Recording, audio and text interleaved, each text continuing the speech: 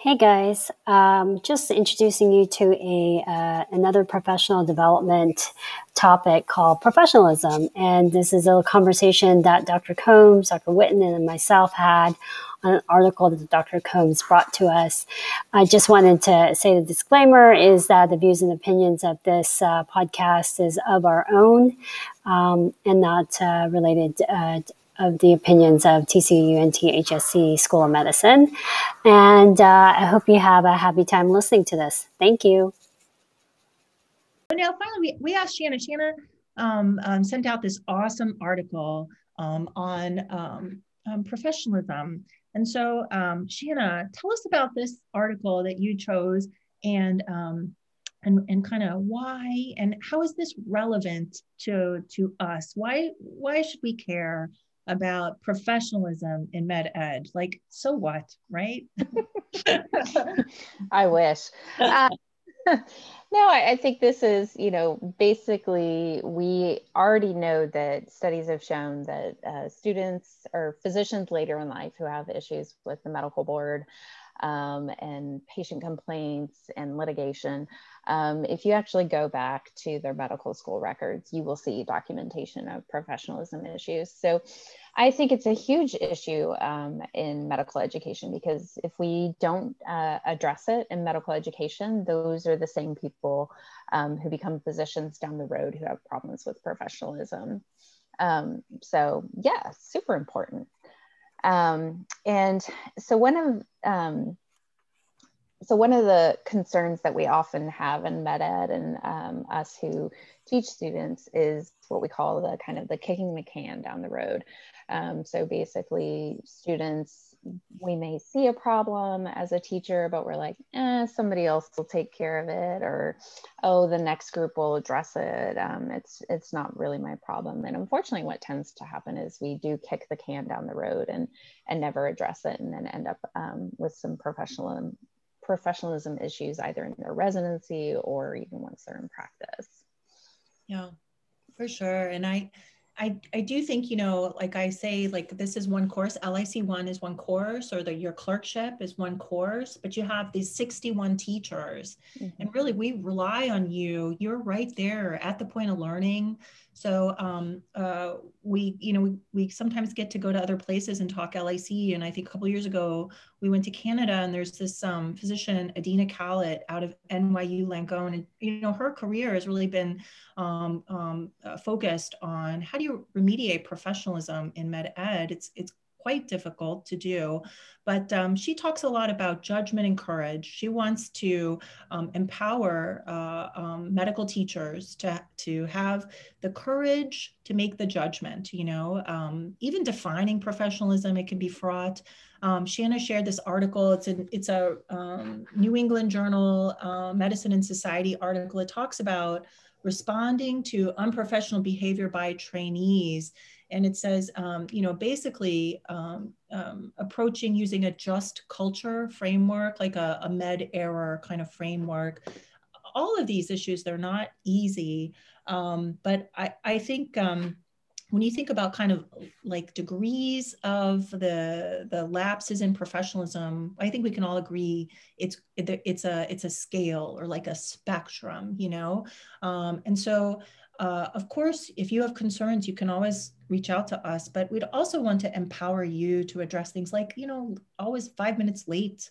Don't hold that in. That can be a source of resentment. I know I would be mad if I'm showing up 10 minutes early and then you're there 5 minutes late, and, but also I think the whole just culture approach to this is also, approaching from this idea of with empathy, like, with curiosity, right? A lot of times there's a story. There's always going to be a story behind what these things are happening. So I have a little case I wanted to bring to my two wise colleagues here. So because I was thinking about this. So this is just a what if. What if you had a student, and a preceptor, and in LAC, we acknowledge that everybody's schedules are busy. So, what if you had a student preceptor, and we want every session is mandatory. If, they don't go, they have to make it up.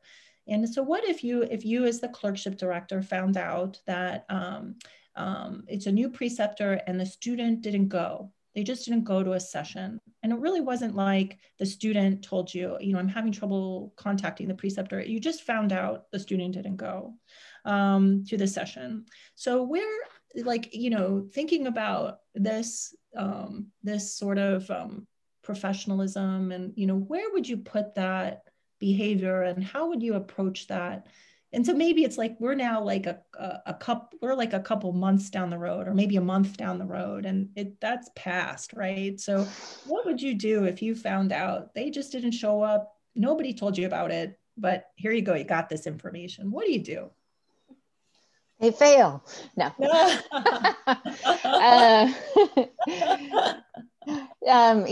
I think you definitely have to do some information gathering. And I think you have to reach out to both parties. You can't just reach out to just the student or just the preceptor. I think you have to kind of reach out to both. So reach out to the preceptor, see if the student's ever contacted them, what's going on. Maybe the preceptor, for whatever reason, something happened and they aren't available to precept anymore. And then on the flip side, touching base with the student, this is a requirement for the course. You have not completed this. What's going on? And maybe they've called the preceptor 20 times and it turns out they had the wrong phone number. Situations like that. So I think before you can do anything, you have to investigate the why and then address it from there. I think the concerning issue would be if they were like, well, I just didn't think it was that important, so I didn't go. That's a different framework. Or what about, I had a test, I just couldn't, I had to study for my OSCE. Yeah, so that happened. No. Right? Yeah. That did happen.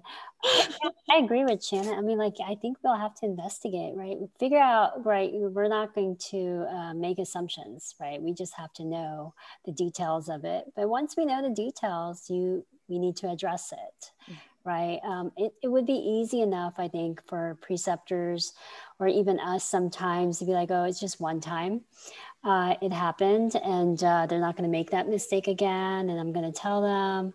Or maybe we're like, oh, they'll learn from this. Or, hey, listen, this must be too much for them. They're just a, first year medical student. What do they know? They don't know how serious this is. How are they ever going to know how serious this job is unless we tell them?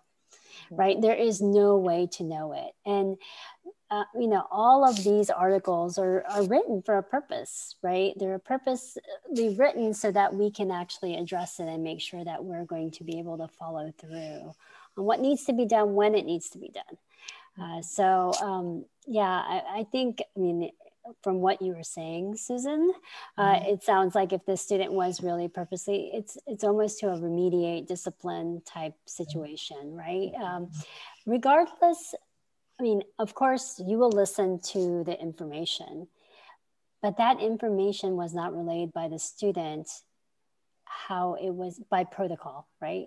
We, as a director, you did not receive the information. The student did not attend this class or course or whatever, right? So we should not hesitate to be a little bit more demanding of the student in keeping those expectations. And that's where the empowerment happens. I think the preceptors all are super empowered by us. We want them because the eyes and ears are at the boot level, right? They're on the, taking care of the student, and there's no way we're going to know those small flaws, even as small as they may be, 5 minutes late or, even, small things, not introducing themselves to the patient as they walk in is something that needs counseling, right? Coaching, right? That's a coaching level. It's not, okay, you're going to fail if you don't say your name, right? But it is something that needs coaching. So the big picture is we want great doctors at the end of 4 years. Yeah. And we're not going to get there without everyone's help in the very beginning. Exactly. Yeah. Exactly. Yeah. Well, and that's where I would say is, as a preceptor, is you're not quote unquote just a preceptor or just a half day with a student. You're a faculty, so all of our preceptors are appointed faculty with the School of Medicine, and you're a professor, so you're either assistant, associate, or full professor. And so kind of take that title and put a little pride in it. And I'm your professor, I'm your teacher, and I'm here to tell you that your behavior is unacceptable, and this is what you need to do to improve upon it. And really kind of own that educator role. I think sometimes with clinical teaching, it's a little easier to be like, oh, well, it's not really my responsibility. But if we don't all kind of take a little piece of that ownership of each student, then I think we're going to end up kicking the can and not allow the student to grow. Think of it as an opportunity you're allowing that student to grow because you're recognizing a behavior that needs to be improved upon. One more thing I would say is that as you're, thinking about it and you're talking to the student, just document it in SkillsEval or just record it or somehow narrate it, because it's not to be punitive, right? It's really just to, when you're doing your evaluation at the very end, right, as you're going through, it would also give you a point to, they corrected that behavior after I told them. Mm-hmm. That's a positive thing. Exactly. Right? It's not to say it's negative. At the moment, it's negative, but a week or two later, it's positive because they never did that mistake again. That means that learner is listening to you and learning from you. So documentation is not negative always, right? You learn from it. So that's for your own benefit also, so that you can remember things point in time.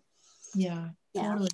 I also, in this article, and I'll include in the newsletter for the whole group, but I loved, a lot of times we think of professionalism as some individual kind of character sort of problem, right? It's just, but they also talk about as the function of multiple factors within the learning environment, and so, there's so much to unpack here, but I know we talk about psychological safety, having empathy, respecting, everybody engaged in a relationship. And I think there's also this balance, we want continuity and mentorship. And so we have to balance the closeness of mentorship and, wanting to be liked and wanting to be there for the student with the distance of assessment.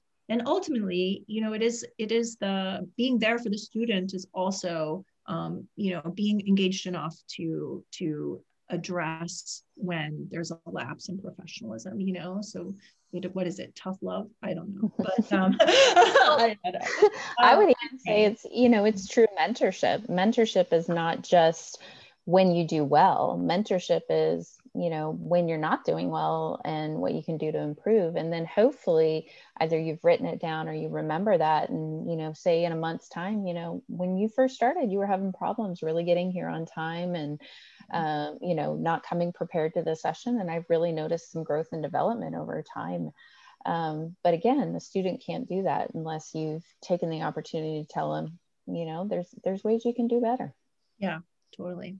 So I also, I love, for me, sometimes I need some categories, and I picked up from some talk I went to about this stuff. They talk about categorizing unprofessional behavior in kind of 4 big boxes. One would be dishonest behaviors, failure to engage type of behaviors, disrespectful behaviors, and then self-awareness behavior. So I'll also include this in the newsletter, but that just looking at that kind of helped. Sometimes it can be intimidating, when you're kind of thinking about these behaviors, but even putting it in a box. And then Shanna's article about sort of the levels of lapses in professionalism and kind of strategies on how to address.